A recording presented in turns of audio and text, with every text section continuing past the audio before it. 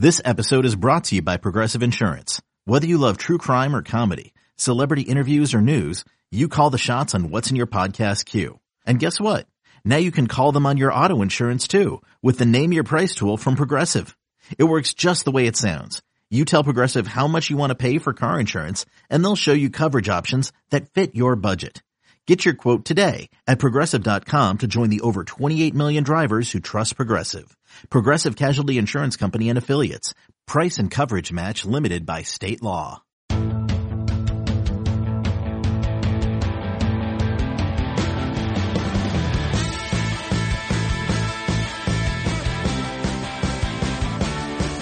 What's up, everybody? Welcome to the Pick Six Podcast, CBS Sports Daily NFL Podcast, sometimes more than daily. For instance, this case, we got a bonus Monday, May 11th episode. I'm Will Brinson. I'm your host, and we are going to talk. This is gambling week. Gambling. Woo! We're going to talk some NFL point spreads for week one. That's already in the feed. We're going to do division by division win totals coming up tomorrow, NFC East and AFC East with RJ White, and we'll keep moving through those throughout the week. And now, as part of a special bonus app, we're going to talk to William Hill, Director of Trading, Nick Bogdanovich, about all things related to sportsbook activity. Of course, things are a little different these days because of the corona situation. You can't go in a casino anywhere yet. And I don't believe. And also, you can download the William Hill mobile app and do your gambling there. But, it's just a different bit of an off season, but nevertheless, we find out what teams are getting some action and who else is interesting from a sports book director standpoint. All right, joining us now, Nick Bogdanovich, Director of Trading at William Hill.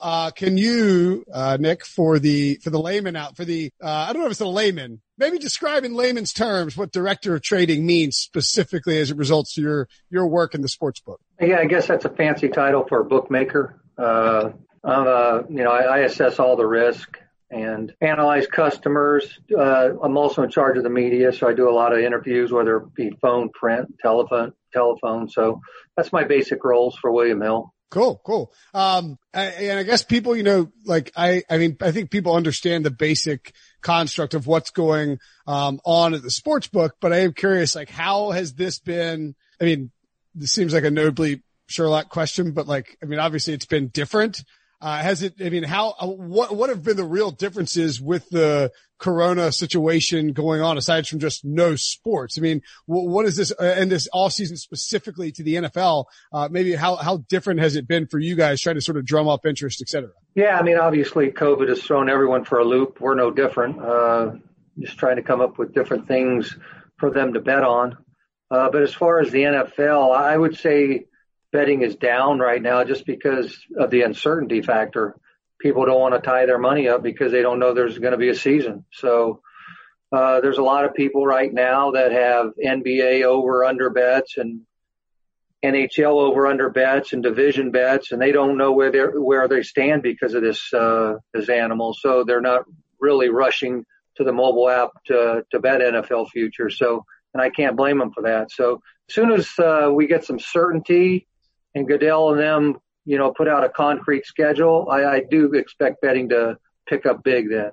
Hypothetically speaking, for, somebody who has the Suns over, what do you think the general plan will be for these NBA futures?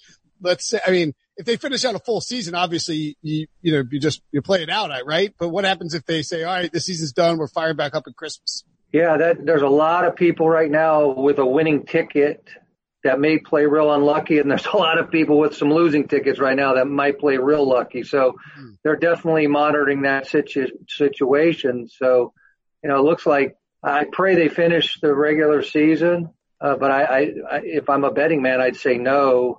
And then all those over-under betting tickets would be a refund. All right. So, and that probably plays into some of what the NFL decision making too here is I don't want to go and drop, let's say you love the Cardinals over like I do. You don't want to go and tie up, $650 or whatever it is with the juice on the over. If there's only a 14 game NFL season, which we don't really know what there's going to be quite yet, that it would probably ultimately end up being canceled. You're better off going and putting it in a mutual fund, right? Yeah, a lot of people have that mindset for sure. I do think we'll see an NFL season. Obviously, the basketball and hockey came in the middle, so they had no say about it. Whether they start on time in the NFL is another story. I do think they'll play all 16 games, whether it starts in September or October. But I just believe that once they know and say this is what we're going to do, then that'll unleash them, and then they'll start making wagers pretty strong. Okay, fair enough. And look, hey, I think people will like to hear your confidence in that 16-game season. I would agree with you too. I think the way that they built that trap door in during the early part of the schedule is such that if they need to, they'll just bump it back to late September, and you roll forward there, and you finish it up in late February. The NFL likes money. They got a bunch of rich dudes who like money. They got a bunch of partnerships. They got TV deals coming up. They want to get paid. You guys were really proactive this year, I think more so than even in the past, about getting win totals out early. Doing that without the schedule even released, how tough is that to get those out there, and how confident do you feel in them? How aggressively do you want to move them once you see the schedule? How does that play into it? Because it does matter being a market setter for sports books these days, right? Yeah, no question. We put them out way earlier just for some content. So the number was harder to make, but on the flip side, it was just as hard for the bettor to make the evaluation as well. And then we also had the fact that people didn't want to tie their money up. So it wasn't like they were storming down the windows to bet into some soft numbers, but we knew who they were going to play.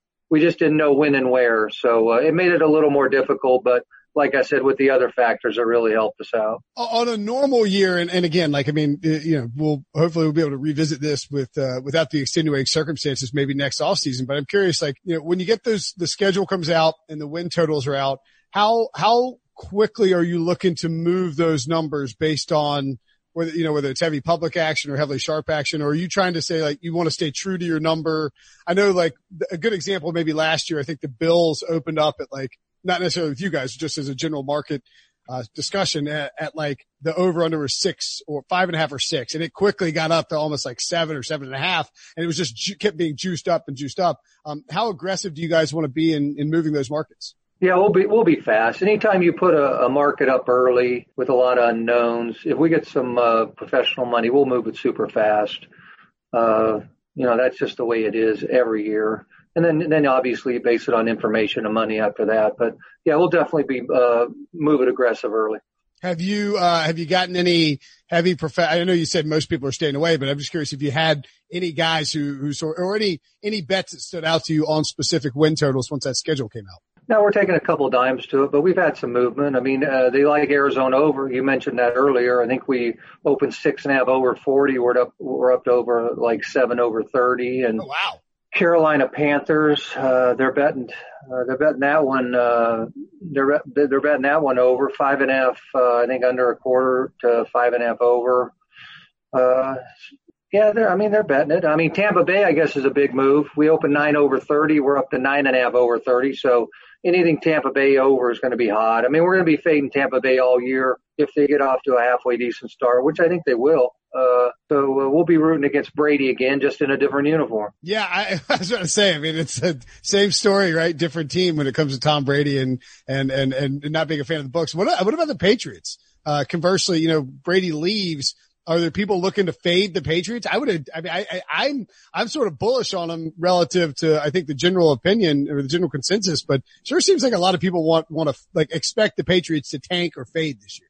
Well, we actually got the Bills the lowest price in the division, which is probably the first time in about 15 years. So, people are definitely down on New England. But I wouldn't sell them too short. They still got the best coach in the NFL. They still got a good defense. They still got the best special teams. So if Stidham can give them anything whatsoever, they're still in probably the weakest division. I mean, we're talking about Jets and Miami. Buffalo's obviously pretty good. So I wouldn't sell Belichick so short. If they get any kind of quarterback play, I think they'll be right there.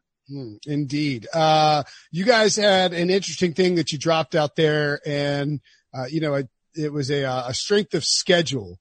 And it was based on not, like a lot of times we see strengths of schedule. It's like, here's who their opponent's record from the year before, which doesn't mean, jack crap.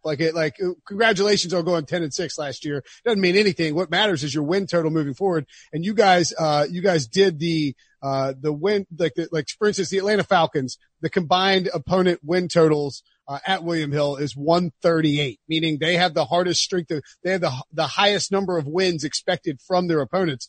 Is that something you guys have used frequently in the past or consistently in the past, and just maybe now sort of putting it on the public front there? Or is it a new different way to determine strength of schedule? Just kind of curious about the process there. Yeah, I mean, you could do it either way. But I think what you alluded to earlier is more correct than anything. Strength of schedule is very tricky. Obviously, it's based on what happened last year, not what's going to happen this year. So about halfway through the schedule, you may have thought you had an easy one, and then all of a sudden you're looking up and it's really hard. And on the flip side. So, it's just one more factor to look at, but you got to be very wary of that. And for those curious, the Indianapolis Colts, my guy, Philly Rivers, have, the easiest schedule by win totals. Tennessee Titans next, Browns, and then the Ravens. The Falcons, Giants, Panthers, Broncos, and Jets/Raiders have the hardest schedules according to William Hill win totals. You guys put up week one odds quick. I mean, I think 15, 20 minutes after the schedule drops, right? How much early action do you get on those week one lines? I know, again, it's a different off season than it normally would be. People don't want to tie their money up quite as much, but, a lot of those lines, people look at them and say, wow, I'm surprised it's there. I'm going to jump on it now, right? Very little movement so far. You mentioned the Colts earlier with the easiest strength of schedule. They're our biggest liability for AFC futures. We open them 40, they're down to 20. And right now we lose a pretty big number if the Colts win the AFC. So if Rivers finds himself in a pretty good position, I still think they got some nice pieces, and their defense looks pretty good. And I love Frank Reich. So, yeah, keep an eye out for the Colts with their schedule.